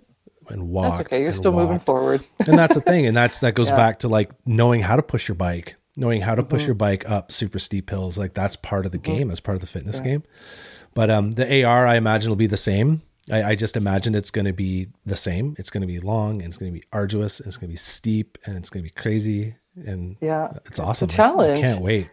It's a challenge. Yeah, I just can't wait. This is why I do strength training now, because I really should. To prepare for the Epic, I had to get some upper body strength. Yeah. And my coach is just fantastic. And just knowing that I had to carry my bike over things, I wanted to make sure that my shoulders could take it. And I'm finding that now that I'm getting a bit older, I find my joints aren't strong anymore, you know, like the muscles that are supporting, and totally, it's like from the waist down, I'm so strong from the waist down. For sure. Crazy. Yeah. And then I have, like just my arms are kind of tiny. I feel like a T-Rex. I've got big legs and tiny arms, right? Not tiny arms. A true cyclist. Yeah, right. And I just find like even, I'm a shipper receiver, so I'm picking stuff up and I still feel pretty strong. But when I pick up things that are heavy, it's just like, my shoulder joints kind of hurt a little bit. And I should just get a kettlebell or a couple kettlebells and just start lifting, right? Totally. And that's what I always, people say, talk about working out, and it's just become a fabric of my life right now. And I really enjoy it because it keeps me accountable. And it's different than being on the bike all the time. But I always tell people just get out and do it. But you have to have a plan. Like write your plan out on in a journal, and keep a journal. And I'm huge about keeping journals anyways. Just keep a journal so that you have a focus, and then you don't have to think about it, and you just go and do it. But my coach she just sets out a plan. I still have to do all the work. Like I have to do it. She sets out the plan for me and I follow it. But it's easy enough if you just go, okay, these are my focal points and I need to get some upper body strength going. What does that look like? What are you doing to strengthen upper body? I have a little gym in my basement, so I don't actually have to go out to the gym, which is nice. Yeah. I just do a lot of shoulder presses and bicep curls and a lot with the kettlebell. But just a lot of shoulder work. I'm working on doing a pull up. That's hard, man. It's ridiculously I'm hard. good for maybe two. I think I've been working. It was funny because the other day I'm like, I'm going to go try it. So I do it assisted. I have a pull-up bar and I do it assisted with a strap. Okay. So that gives me some momentum to get back up onto that bar. But the other day I went, I'm just going to jump up there and just see if I could push myself off the ground and pull myself up. And I actually was able to do a pull-up. Nice. But I'm not 90 pounds anymore. It's not grade 7. Yeah. I go to the park with the kids and you see the older kids there and they're doing the hand over hand monkey bar thing. Oh yeah. Or whatever. And it's like, I go to try that and it feels like my chest is going to explode. Like it just feels like, I can't, my bones can't even support my weight. Just a big sack of potatoes trying to do it. Yeah. Yeah. What's the other one? There's one park that has this big ring. It's like, imagine it looks like kind of like an umbrella and it's on a tilt, right? So you can run at it and you can jump on it and then it'll like, and you'll kind of and it's super big. Yeah. So yeah, last summer I practiced that. Practiced doing that to try to get stronger. Kids parks are pretty awesome actually for stuff like that. I know. You just go and the kids can play and you can do pull-ups or whatever. Yeah. Okay, I'm going to start trying to do more. Yeah, laying there with the wind stuff. knocked out of you as you fell off the bar. All the other dads are on their phones on the bench. It's like, what's this guy doing? What a tool. Yeah, hanging out the kids' park. Doing my workout. Yeah. Yeah, no, I just, it keeps me focused. And I just kept telling myself, it's 5:30 in the morning and I'm out down there doing this. And you just tell yourself, well, this is going to get me through it. This is going to get me through it. Yeah. And it definitely helped. It doesn't take a lot of time, right? Like, 30 minutes? Yeah, Maybe? Absolutely. I think you figure out how much time you have. Like there's some, we have a tight knit little family village of cyclists here, and yeah, cool. we all use the same coach, Pepper Halton, and she will design a plan. If you say, I have kids, I have a full-time job, I want to do this, but I have this window of opportunity, and she'll sort it out for that window. So you say, I got 20 minutes. I'll do that, twice a week. I pretty much do my strength twice a week. Okay. And then I ride. I'm on my bike, Now I'm on my bike every day of the week because I'm in this 366-day challenge. Oh, you're doing the challenge. Yeah. Nice. Yeah. Does that have to be outside or you can do ride your trainer inside? You can, I have my cross bike set up, which is set up now in single speed because I went and did single speed in Utah, the World Championship. And when did you do that? Pardon me? When did you do that? I did that in November. That's awesome. November 22nd, I went to Utah. Was it the Worlds? Yeah. Oh, because I did that in Alaska in 2014. Oh, did you? Yeah, I went up to Anchorage for the Worlds. Done Victoria, and isn't that just a shit show? It's so much fun. Shit show party, man. It was crazy. I don't think I've drank alcohol since then. I haven't. You know what? That's funny because the Fireball and all the other tomfoolery that went on there. I came back and I went, okay, I'm done. We're good.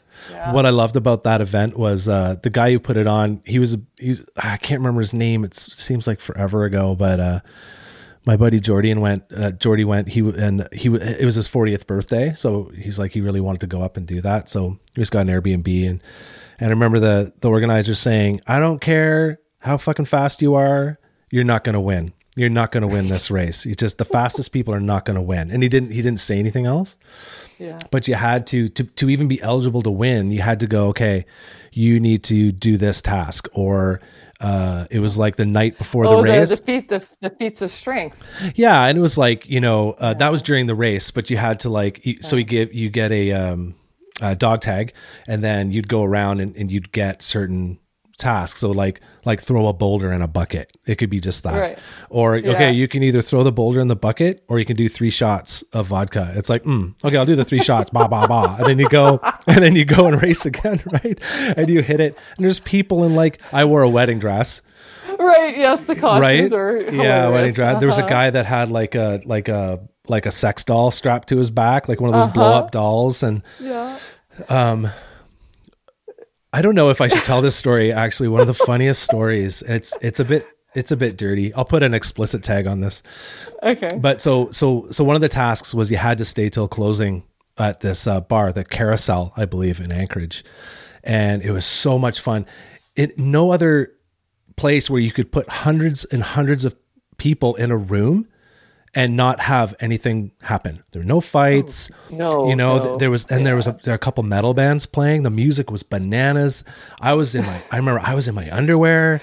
It was crazy. It was just crazy. And yeah, that sounds like Single Speed World. Right? And I just remember moshing kind of in the middle, and this isn't the story I wanted to tell actually. And then some woman, this girl, she got a hold of my underwear. I was wearing Saxx, so this might be a good advertisement for Saxx underwear. Yeah, they're real nice ones. She grabbed the front of my underwear, the strap, and she yanked me. She was trying to rip my undies off. She's trying to rip them completely off my body, but they held up. And I was just like, she was whipping me around. It was crazy. But the task, so the task was, the teams would line up. So the teams who were vying to host the next year's thing was like us, Invermere. There was Japan. There was, I think Australia. Japan ended up winning, but they had a couple bikes, fatback bikes, up on the stage, and on each of the bikes on the stem they had a piece of plumbing, like a pipe. Yeah. And say is explicit kind of. So then, and there's a little tuft of hair on top of this. Okay. So when you ride single speed and you get into a really big climb, you have to row the boat. You're like, yeah. It's like you're just basically rowing your bike up the hill. Yeah. Jumping that front bike up. Yeah. So then Kevin, our team member, who is from Vancouver, a friend of Jordy's, he came with us as well. So Kevin got up there and he was completely liquored. Like we were all just hammered, right? He had to put a strap on.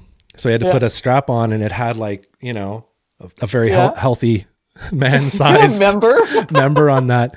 So he had to pedal while simultaneously fully inserting the member into the tube, and then you had to come all the way out. And so to watch that go down was the funniest thing. A bunch of drunk and the girls were up there going, go, go, go. Everyone was just cheering these guys on, and Japan kept getting slapped because they kept having to they were using their hand. Right. Like reaching down. It's like, no touching. No touching. And he kept like slapping the Japanese guy's hand. Slapped with like a whip or something. Oh my God. It was just so funny. And, it is. And then it was like 2 a.m. and the organizer's like, okay, I'm going to roll some dice here. Or no, I'm going to flip a coin. Heads, we sleep it off and race tomorrow. Tails, we go ride right now. And it was like 2 a.m. I think it was a joke. I don't think they had really intended to ride in the middle of the night, because that would be hundreds of people, right? But anyway, we ended up racing the next day, but what a blast. And then we met some locals, and then the locals say, hey, we're going to single speed up Lost Lake, which is like up between, I can't remember the town, towards Seward. So we ended up riding our bikes into the Alpine in the most beautiful, spectacular, wonderful trail. Like it was definitely so memorable. Tell me about Utah. What was the Utah experience like? Oh my goodness. So this is Bible Belt country, right? Right. Yeah. No one got drunk because the booze only has 1% in it? It was crazy. It was just ridiculous. You're out there with your tutu. I have our bike group here, we have skin suits. Yeah. And we call it sausage casing racing. Sausage casing. Because we all look like stuffed sausages. Well, not all of us. Some of us look, some of them look pretty good, but we call it our sausage casing racing. And so we had the tutus, and we got our drinking vests, and you had your feats of strength, so you had dildo ball going, you had to play, and we were in a school ground, and it's a Friday. So wrong. We're playing t-ball with these big dildos. Oh my gosh, it was rislicious. It was a lot of fun. That's awesome. Yeah, so my bike basically still covered with slime from the Jello pit. And the hanger's bent, so now I've been training on a single speed that's in the highest gear. That's awesome. Though. That's great. Yeah, training. so and it's really quite smooth the way it's set up. So I'm like, I'm just going to keep it like this. Would you ever bike pack with a single speed? Would you ever do that? I don't know. I like having some gears. Yeah, I'm on the fence about the Epic. I'm like, I'm on the fence. That's a whole other level of work. Well, I ride trail all the time, single speed, so I'm very accustomed to that. Yeah, I don't. If I'm not on my bike packing rig, I ride trail single speed in the summer. That's what I ride, and Dean Anderson actually gave me his ratios. So I was looking at the ratios, and I actually have the ratio here. I can match that ratio, and I'm like, Yeah, curious what that ratio is. Is he running a 30 on the front? It's about if you calculate it, it's about 1 to 1.8. Okay, because it's usually 1 to 2, right? Well, 2 to 1 is so if you had a 26-inch wheel, you'd go. Oh, you're getting the pen out. You're gonna write it down. Yeah. So inside secret. Yeah, I when I around here, I'm running like 1 to 1.7. It's pretty tall. Okay. But where I ride, it's not super climby. But yeah. So like a 3216 would be 2 to 1, right? Okay, So you just go from there. Right. So, but a 3216 on a 29er is a huge, you have to factor in the size of the wheel that you're pushing as well as part of the mechanics of it. Right. So I usually run, like 3216 on a 26-inch wheel, 3218 on a 29-inch wheel. They're pretty close in terms of the gear inches that you're going to pull over. Right. And then, but on bike packing, I think you want to bump that up a couple more teeth, because you want to be able to, most of the climbs, you're going to walk them anyway, you kind of thing, like the really, really punchy ones. So when you're in the flats, you want to be able to go, like you want to not be spun out all the time. So I think it's a balance of that. So I don't know. I don't know. I don't know what I'm going to do. It'd be a lighter bike with narrower tires too, which would make it overall faster.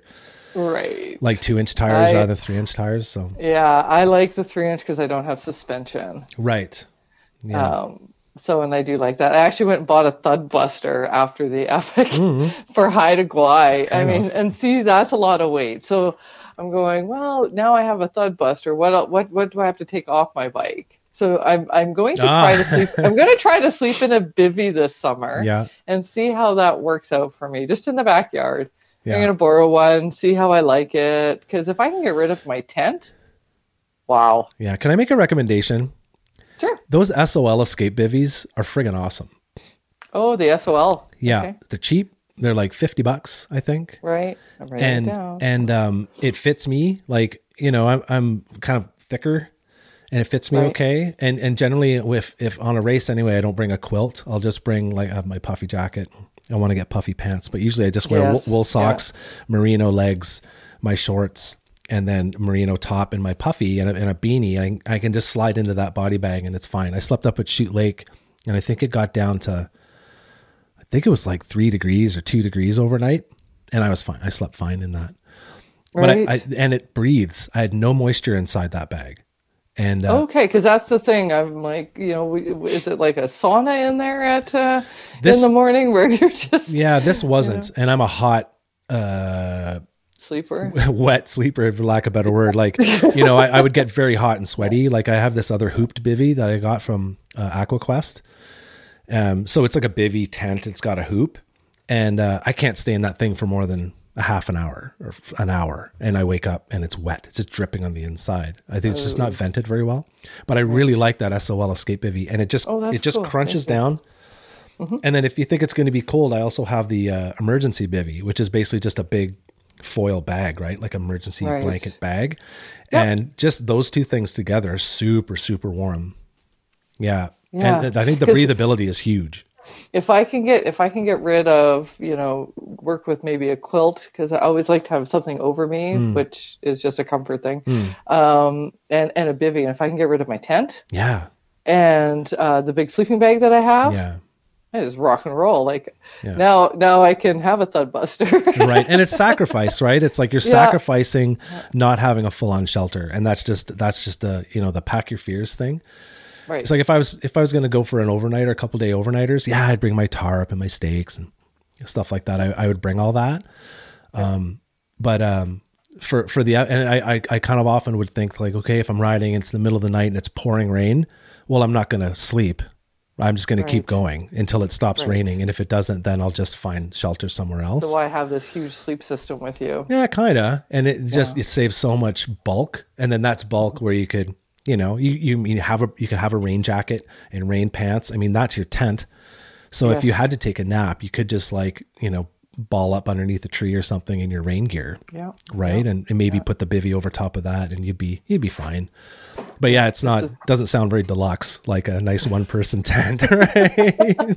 Yeah, I like the little 1-person tent that I have, Yeah. the MSR one, but it's just a weight thing, and it's also taking up space in my bags. It's another reason why I'm not doing the padded shorts anymore. I don't want to deal with that anymore. I don't like the space that they take. I don't like what they did to my bum.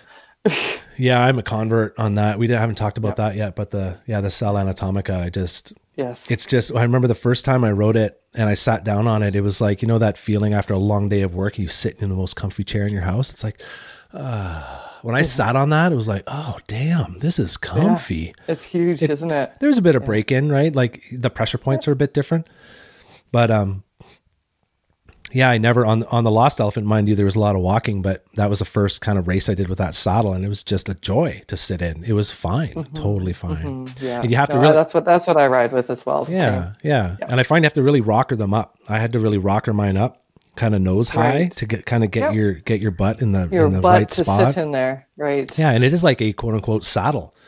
It's Yeah. like you're kind of sitting in a hammock, and Yeah. and I know a lot of guys were like, yeah, it looks kind of uncomfortable with the junk, you know, that we have. And I find it's fine. Yeah, it's totally fine. Yeah, you I'm just a maintain convert. it. Just keep it. I have some saddle soap for it, and Yeah. I just make sure that it's tightened up. And Yeah. And merino wool undies, like just, you know, which weigh nothing, right? So I can, you know, Right. the size of my fist, I can. they're easy to clean if you Yeah. have to clean them. Yeah. Whereas if you get bike shorts, you're dealing with a wet chamois if you Yeah. have to wash it, and just, forget it. And I find too in the merino wool, you can feel the salts building up. Like you can feel the abrasion begin. Right. So you're riding, Okay. you're like, ooh, it's getting kind of like hot down there. And you could like change it, or you could just go to a creek, change to your second pair, you know, Yep. just wringing the other ones out in a creek. Right. And then And just, they dry so quickly. yeah, they dry so fast. And, Right. I'm done with the chamois. Yeah, totally. Totally. Me too. So Me done too. with it. Yeah. Yeah. That's also who won the single speeds in Utah. How was it determined? Like by time or? Oh yeah, it was whoever came across the finish line first. Right. I can't remember. It was she was a fabulous rider, but she's a cross champion. Awesome.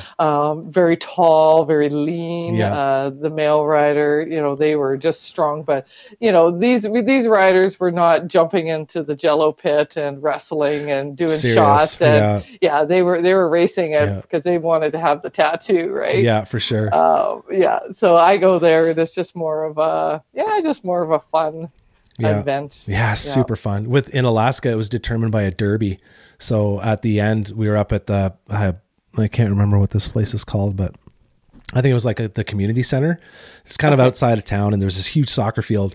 And it's like, okay, everybody, grab any bike but your own and go down to the field.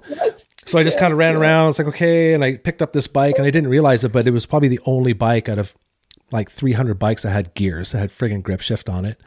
So I pick it up and I go down, and then it's like, okay, all the men, kind of over here, and the women went next or first. I can't remember, but just everyone who wasn't going in the derby made a big circle, and you just ride around a circle, and then it's like they shrink the circle and shrink the circle. Oh, yes, and, yes, and, yes. and the jostling and the shouldering and the elbows Can't and put stuff. your foot down. Can't put your foot down.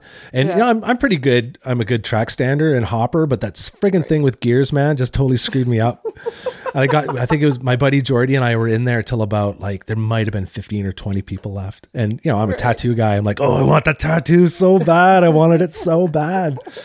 So in that case, the person who was the fastest on that route, it was like a big clover, So there's like you do a leaf of the clover, and then you do your tasks, and you had to do this crazy punchy climb. Then you had to ring this big gong, go bong, and then you do the next part of the clover, bong, and you come back again. So much fun on a bike. It makes you feel like you are 12. Yeah, like absolutely. It's just, except for the drinking part.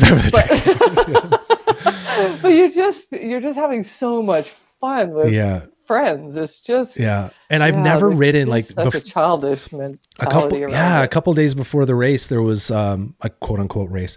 There was some group rides, and I've never ridden in a group of like there had to be 40 single speeders, and just especially if they're experienced riders, and most of the single speeders tend to be pretty experienced because it's not easy to ride a single speed, right? So you think of like you're in a group of 20 people and you're just ripping through the forest and everyone's on single speed. It's just so awesome. So fun. Yeah, it's just so fun. Yeah. And then meeting people from all over the US and Canada, friggin' Japan. Portland's huge for single speed. Oh, for sure. I can't, the next one that comes close here, if I can get to it, I really want to get to another one. They're super fun. Right.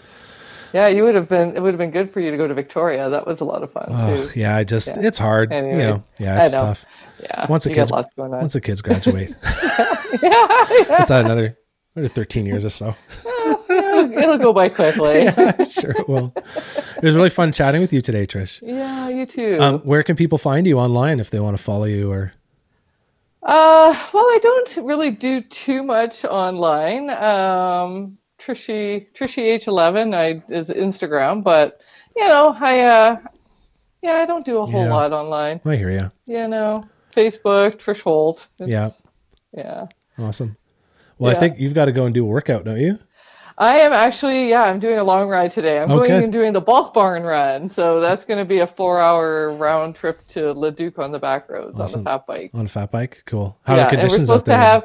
It looks nice out now. We just had a little skiff of snow, but I think the wind is coming up to around 50 kilometers an hour, the wind gusts. So I have to get out there and be back before that happens, because I believe it's coming from the northwest, which would be a headwind on the way back with my loaded Bulk Barn bags. And probably kind of chilly too. Chilly, damp, headwind. It's okay. It is what it is. I'm used to that. Awesome. We'll have a good ride today. Thank you. It was great to talk to you. Yeah, you as well. It's always fun. We always have a lot to talk about. Yeah, we do. It's great. So much more too. All right. Well, have a good ride today. You too. Okay. And enjoy your day. Thanks. Thanks, Steve. Bye. Bye. I want to thank Trish again for her time and thank all of you for tuning in. I hope you enjoyed that conversation. If you want to reach out to me, you can do so. You can send me an email to myback40podcast@gmail.com. You can send feedback, guest suggestions, and voice memos.